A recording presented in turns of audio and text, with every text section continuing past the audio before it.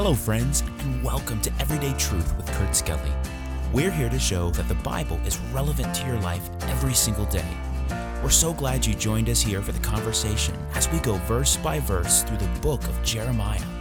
Our series, The Hard Truth, is looking at this Old Testament prophet's messages of sorrow, judgment, and hope. Now, let's join Kurt for today's episode. Hello, friends, and welcome back to today's episode. Want to turn to Jeremiah chapter 28 if you can follow along. I've got a postcard here from Ireland. I love Ireland. I'm Irish. My father's side of the family, Skelly, might give it away. But here is the Blarney Castle.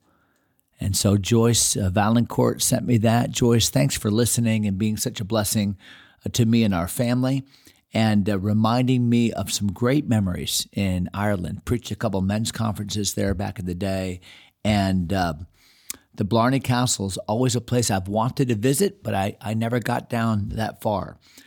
Jeremiah 28 in our Bibles today, we're in a brand new chapter, and we're in the same time frame because Jeremiah, as you well know, has been preaching this message to Zedekiah and to remember the group of leaders that have come to meet with Zedekiah from the different nations that are round about. And they're going to form a coalition because they feel like they can flex their muscles and resist Nebuchadnezzar. And Jeremiah has told them that the Lord said, no, just submit. Just submit. This is my chastisement. This is my will for you. And it will go better for you if you'll just accept the consequences. And remember, Jeremiah wears that yoke of wood around his neck as a sermon illustration of the fact that they will serve Nebuchadnezzar. But nobody likes that message.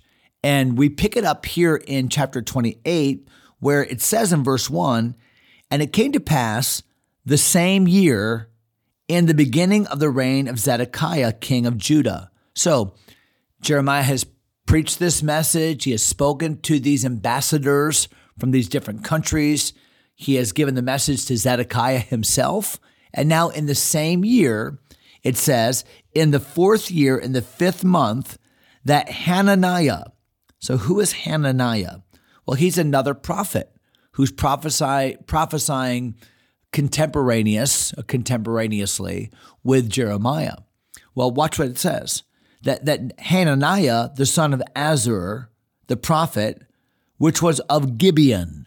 So Gibeon is located about 6 miles northwest of Jerusalem, not far.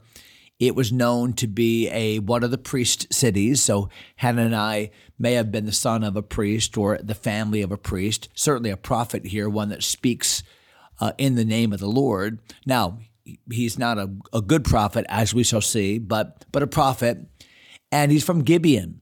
Interestingly, Gibeon was the place, remember the Gibeonites that had deceived Joshua into that contract, that covenant with him by acting as if they had come from a far country.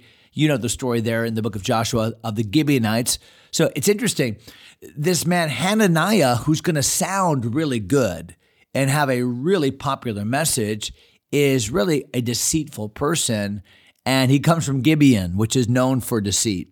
So the Bible says in verse number 1 again, that he spake unto me in the house of the Lord, in the presence of the priests and of all the people. So Jeremiah is testifying here, and he said, I'm in the temple, as Jeremiah would often go and preach his messages. Now, we have the messages, some of the messages that he preached recorded in the book of Jeremiah, but understand that Jeremiah's ministry was a daily ministry. He would go every day, and these messages just are a small representation of the many, many, many messages that Jeremiah preached. And so Jeremiah is still preaching this message that the people of God are going to serve Nebuchadnezzar, that there is coming a time of exile. There's coming a time.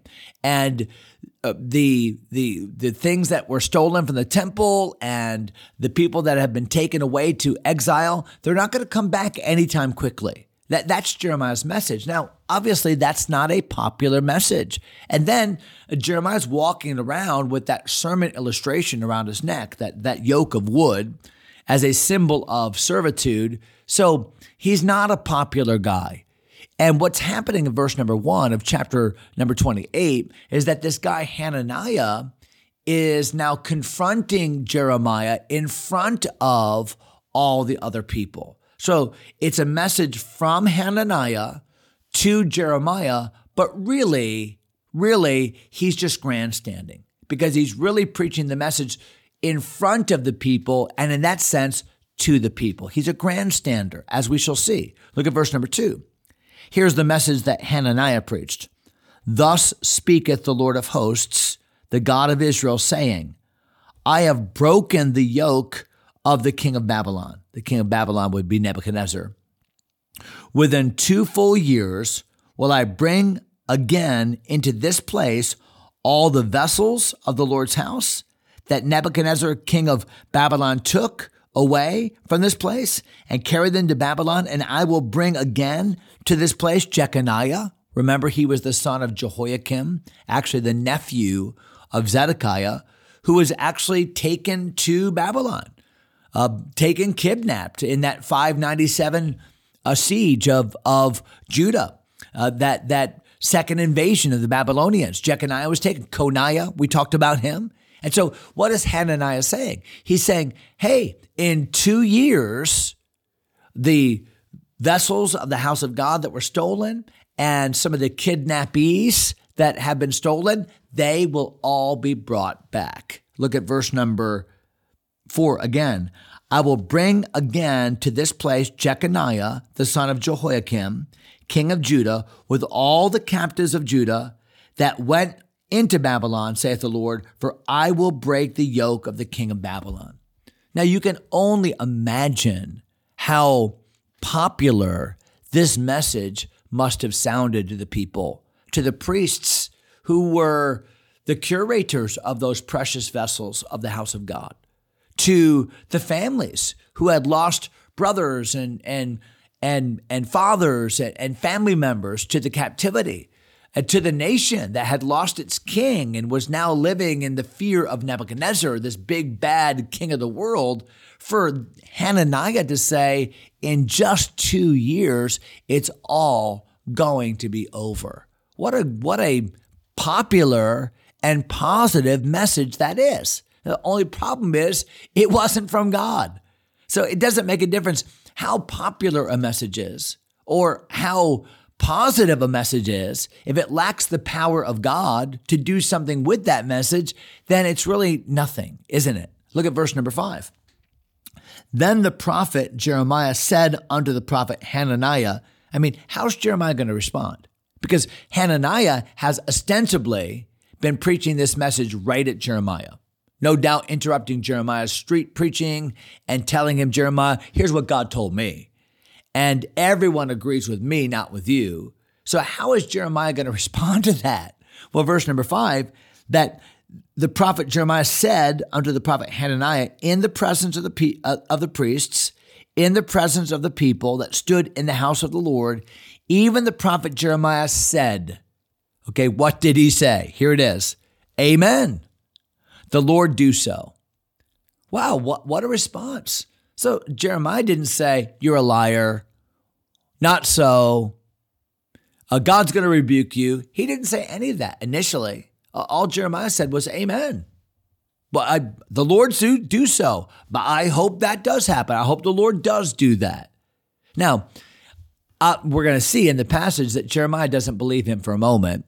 And he's not speaking the message of God. We're going to see that too. But who wouldn't want for all of that to happen? Who wouldn't want judgment to be averted? Who wouldn't want the captives to come home and for King Nebuchadnezzar to be deposed? And who wouldn't want that? So Jeremiah just said, amen. Great. That's a great sounding message. I wish the Lord would do that. But watch how the passage unfolds. Verse number 6 again. So he says, amen, the Lord do so. The Lord perform thy words, which thou hast prophesied, to bring again the vessels of the Lord's house and all that is carried away captive from Babylon unto this place. Nevertheless. So verse number 6, I agree with you. That would be great. It would be wonderful if that's exactly what the Lord would do. But these are your words, Hananiah. And although it would be great if they would all come to pass, nevertheless, we would say today, but, verse number 7, nevertheless, hear thou now this word, that I speak in thine ears and in the ears of all the people. Okay, so Hananiah, you had a message for me, a very public rebuke of my message. And there's Jeremiah with that yoke around his neck. There's Jeremiah preaching this message that, hey, exile is going to come and Nebuchadnezzar is going to be the tool that God uses to chastise this nation. And you're not going to have any reprieve anytime soon. You're going to have to accept this punishment. I mean, that's Jeremiah's message. And now this Hananiah comes and says, no, don't listen to Jeremiah. In 2 years, it's all going to be better. And Jeremiah says, well, amen. That'd be great if that were true. But, verse number 7, listen to me. Hear the word that I speak in thine ears. And everyone else that's around me, listen to my message. Verse number 8.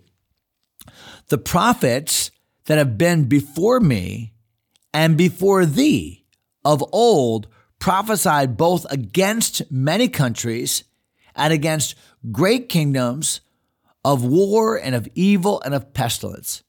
Okay, so what does Jeremiah say? Jeremiah says, well, Hananiah, your message sounds really good, and it sounds really positive, and it's well received, as you would guess it would be, and it would be great if it were true, but let's take a little survey of all of the prophets that have preceded us. You know, are their messages generally messages of, hey, don't worry about it, everything's going to be good, or are they messages that decry the sin of the people and forebode that which is going to happen that's bad? And what you're going to find is the general air of a prophet's ministry is to expose.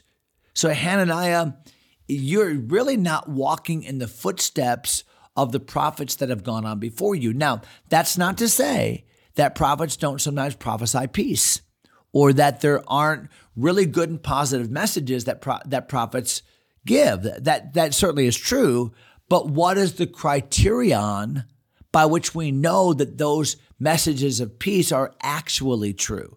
And that's the question we're going to answer tomorrow, because we're out of time. So we got through verses number 1 through 8 today, and we're going to finish the chapter, Lord willing, tomorrow, verses 9 through 17. So I hope you'll join us for that. God bless you, my friends. Thanks for taking time to listen. If you enjoy Everyday Truth, go ahead and subscribe to the podcast or share it with a friend. Until next time, God bless.